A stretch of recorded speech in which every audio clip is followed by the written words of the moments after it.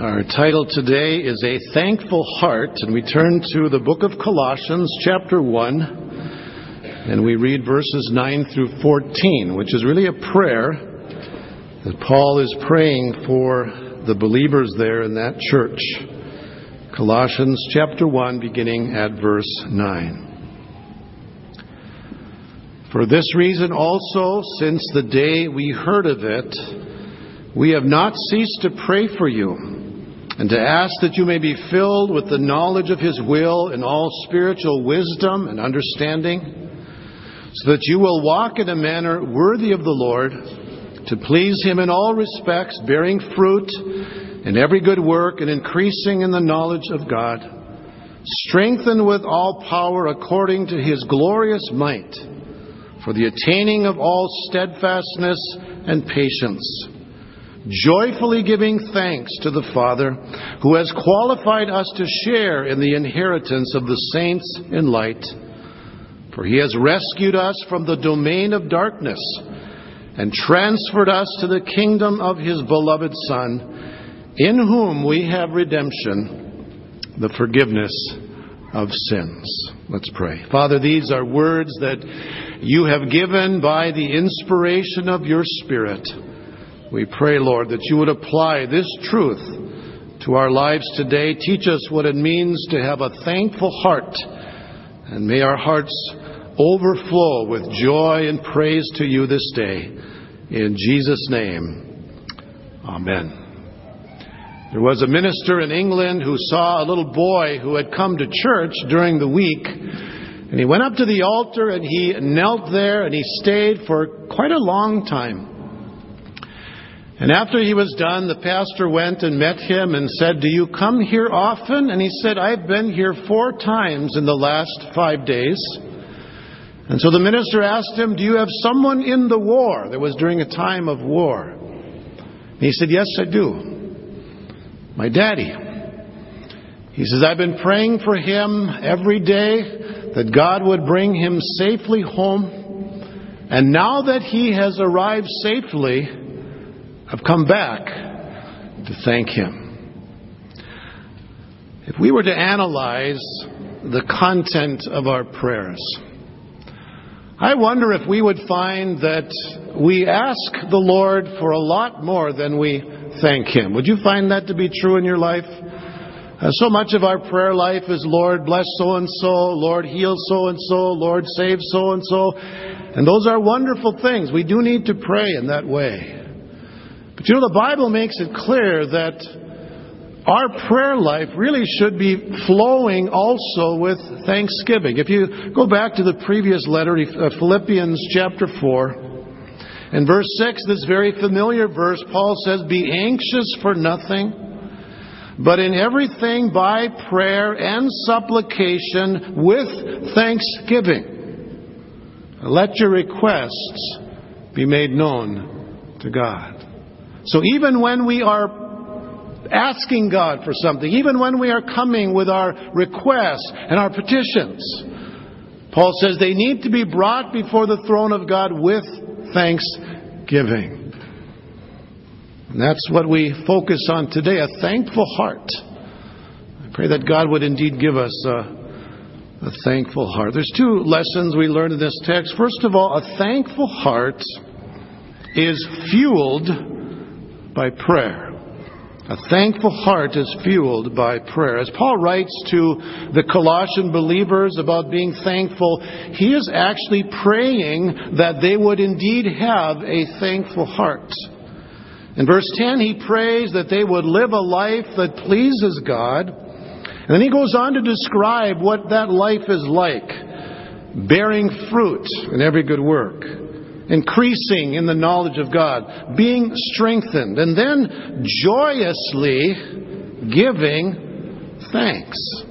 So one of the things that Paul prays for is that the Colossian believers would have a thankful heart. I was thinking about that this week as I was looking at this passage, and I had to ask myself a question. Should we have to ask God to make us thankful? Shouldn't thanksgiving really just flow from our hearts? Shouldn't it be just a part of our lives daily that, God, you have been so good to me. God, you have blessed me. God, you have provided for my needs. Shouldn't thanksgiving just flow out of us? Well, you would think that it would or should flow naturally, but sadly, it isn't always that way. A thankfulness certainly isn't a part of the life of the unbeliever. Romans chapter 1 verse 21 says this, "For although they knew God, they neither glorified Him as God nor gave Him thanks." And so when you don't acknowledge God for who He is, you surely won't give thanks to Him. And there's people we meet every day, they have no acknowledgement of God in their lives. No thankfulness to Him, no living relationship with Him. It's all about self, all about me. That's the life of the unbeliever. They don't acknowledge Him and they don't give thanks to Him. But thankfulness to God can also be a struggle for the Christian. We who know Jesus can fall into the trap that the Israelites did as they wandered through the wilderness. They complained a whole lot more than they gave thanks, even though God had abundantly and richly provided for their needs. I find it interesting that in this letter, the book of Colossians, Paul mentions thanksgiving or thankfulness 6 times. The first one is here in our text. We find it in chapter 2, verses 6 and 7. He says, "Therefore, as you have received Christ Jesus the Lord, so walk in Him, having been firmly rooted and now being built up in Him and established in your faith, just as you were instructed, and overflowing with gratitude." Thanksgiving. Look at chapter 3, verse 15. "Let the peace of Christ rule in your hearts, to which indeed you were called in one body, and be thankful." Verse 16, "Let the word of Christ richly dwell within you with all wisdom, teaching and admonishing one another with psalms and hymns and spiritual songs, singing with thankfulness in your hearts to God." Verse 17, "Whatever you do in word or deed, do all in the name of the Lord Jesus, giving thanks through Him to God the Father." Doesn't stop there. Chapter 4, verse 2, "Devote yourselves to prayer, keeping alert in it with an attitude of thanksgiving." I'm not sure if the Colossian believers were not thankful people, but after they read this letter, they should have known that they should be thankful. That should be a part of our lives daily. Praising God, thanking Him for His goodness. So do you have a thankful heart? Do you live each day rejoicing in God's goodness to you, praising Him for what He has done for you? I read a story about an old Indian man that was very respected in his community. And he had dinner with a man one day who just dug into his food without giving thanks to God. And so the Indian fellow says, "You know what a man who does this reminds me of?" And the guy wasn't really interested, but he told him anyhow. "He reminds me of a hog sitting under a chestnut tree, eating chestnuts as they fall from the tree without even thinking of looking up to see where those chestnuts come from." And how many people are like that? Just eating and feeding themselves and all the blessings without taking the time to wonder, where does all this come from? James answers that question, doesn't he? Every good and perfect gift comes from above, from the Father of lights, with whom there is no shifting shadow. Maybe it needs to begin where we get down on our knees and say, "Lord, teach me to be thankful." As Paul prayed for this church that they would joyously give thanks. Maybe that's where it needs to start, with us in our culture on our knees, saying, "Lord, teach me to be thankful for all the blessings that you have given to me." A thankful heart is fueled by prayer. A second thing we notice today, a thankful heart then flows in praise.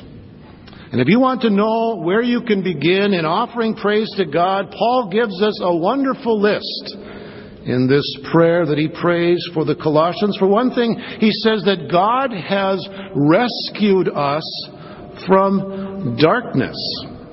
God has rescued us from darkness. Look at verse 13. After he prays for them that they might joyously give thanks, he says, "For he has rescued us from the domain of darkness." Have you ever had to be rescued? I remember a time when we were traveling from eastern Montana back to Minnesota, and we were going through the Theodore Roosevelt Park. I think it runs kind of south from Williston down to Dickinson, and there's this huge valley you go through and a curved road, and it had rained and snowed, and it was just like an ice sheet. And as we were coming around the corner, slow enough to not go off the road, the wind was coming from the west, and it literally blew us right into the ditch. And here we are with little kids in our van, and all of a sudden coming down the road the other way is this big semi. It is jackknifing, and we're thinking, uh-oh, here we go. We're going to meet Jesus today. And that trailer came about 6 inches from our van. I can still see those tires going by. Highway patrol comes by. He gets out of his vehicle, takes one step on the road, and fell right on his seat and slid right down into the ditch where we were. It was so icy. There was no way we were going to get ourselves out of that. We had to be rescued. And there was a man who came along with a 4-wheel drive, and he was far enough up on the other bank where there was some gravel there, hooked up a rope to us and rescued us, pulled us out of the ditch. But we've been rescued. If you know Jesus, you've been rescued. There was nothing you could do to save yourself, but God, in His mercy and grace, He rescued you. And not from a ditch in North Dakota, but from the domain of darkness. Bad enough to be in a ditch in North Dakota, but it's worse to be in the domain of darkness. That's reason to praise Him, huh? We've been rescued. Sorry, North Dakotans.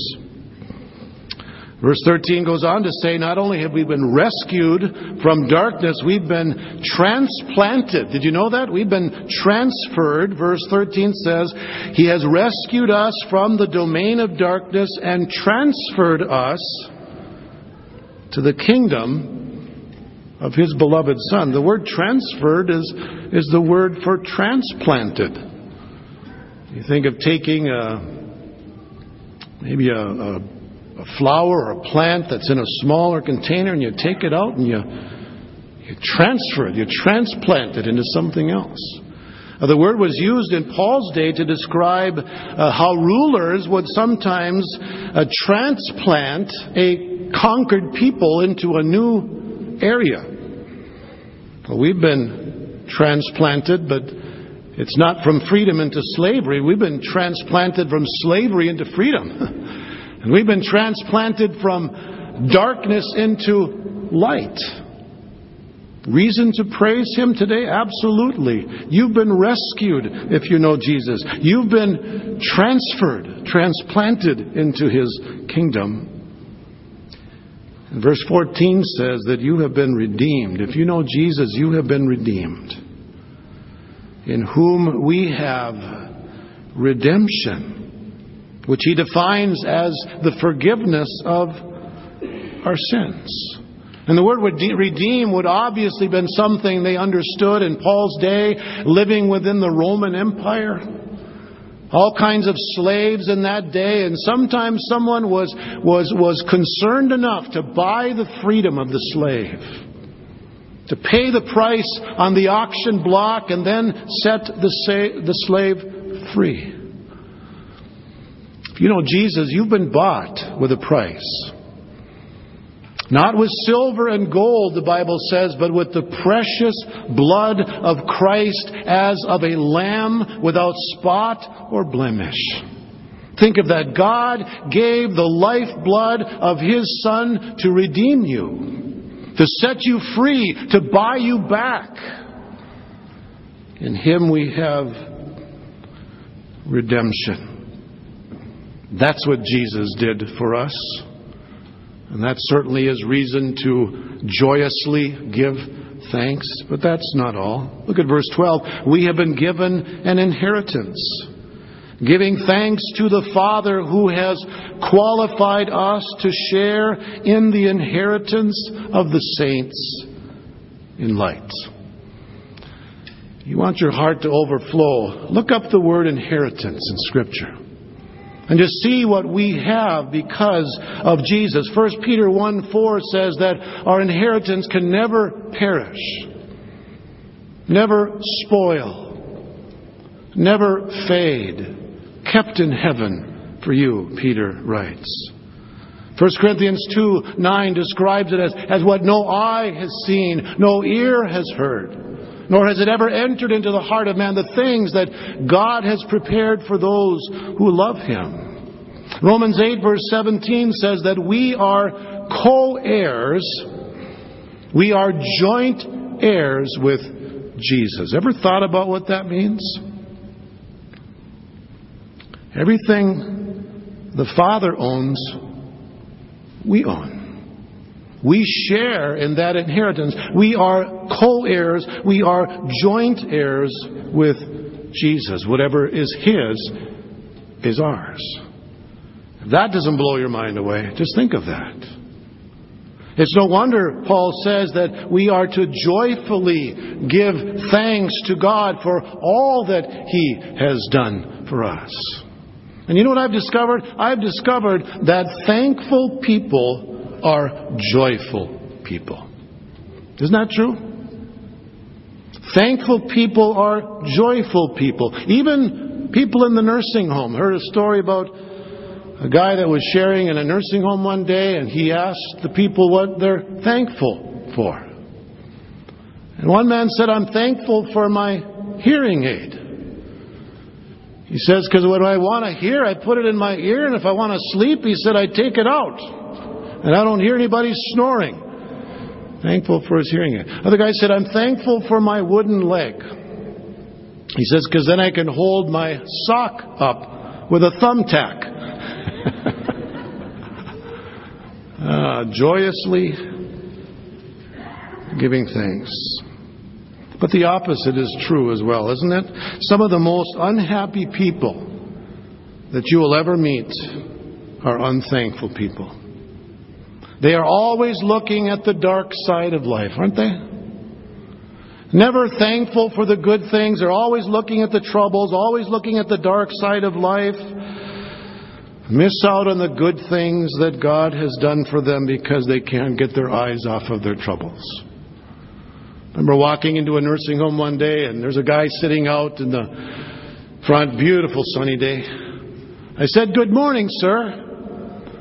And he just growled at me. "What's good about it?" he said. I thought, well, Jesus loves you. The sun is shining. He died to save you from your sin. That's all he could say. You know, when you are an unthankful person, you will not be a joyful person. But when you do, as the hymn writer says, count your blessings, Name them one by one, and it will surprise you what the Lord has done. There was a man that wanted to sell his house one day, so I think he called up Dennis Holmquist, real estate agent. And so the real estate agent wrote out a description of his house. And then he handed it to the owner and he said, "Here, read this. What do you think of this?" And as he read through it, he said, "This home is not for sale." He said, "This is the kind of home that I've always wanted." Count your blessings. Name them one by one. So as we meditate on all that God has done for us, we stand in awe of His goodness, don't we? If you're forgiven today, if you're saved today, Your name is written in the Lamb's Book of Life. You have the promise that God is going to be with you in each and every circumstance. Isn't that reason to thank Him? In Psalm 116, the psalmist is recounting all the good things that God had done for him. And he comes to verse 12, and he asks this question: how can I repay the Lord for all His goodness to me? Have you ever thought about that? Can you repay the Lord for all His goodness to you? Can you repay Him for giving you life? Can you repay Him for saving your soul? Can you repay Him for forgiving your sins and providing for your needs and answering your prayers? Giving you the hope of heaven and an inheritance that will never perish or spoil or fade. There's no way we can repay the Lord. No way.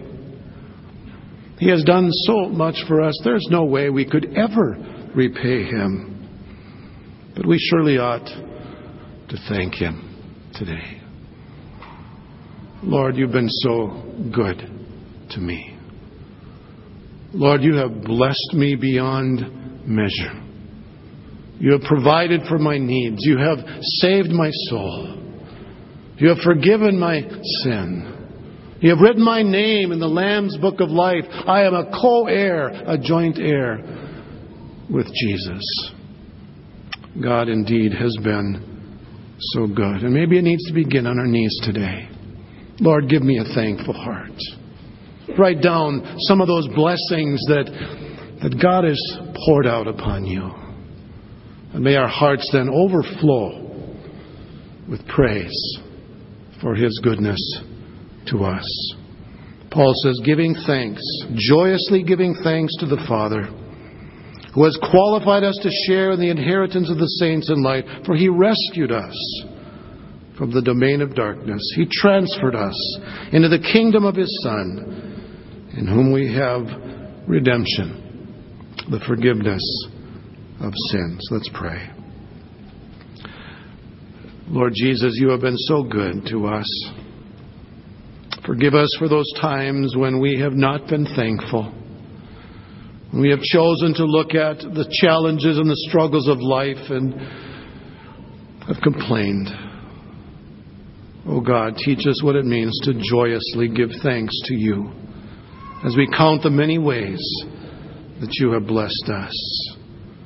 Lord, You are good.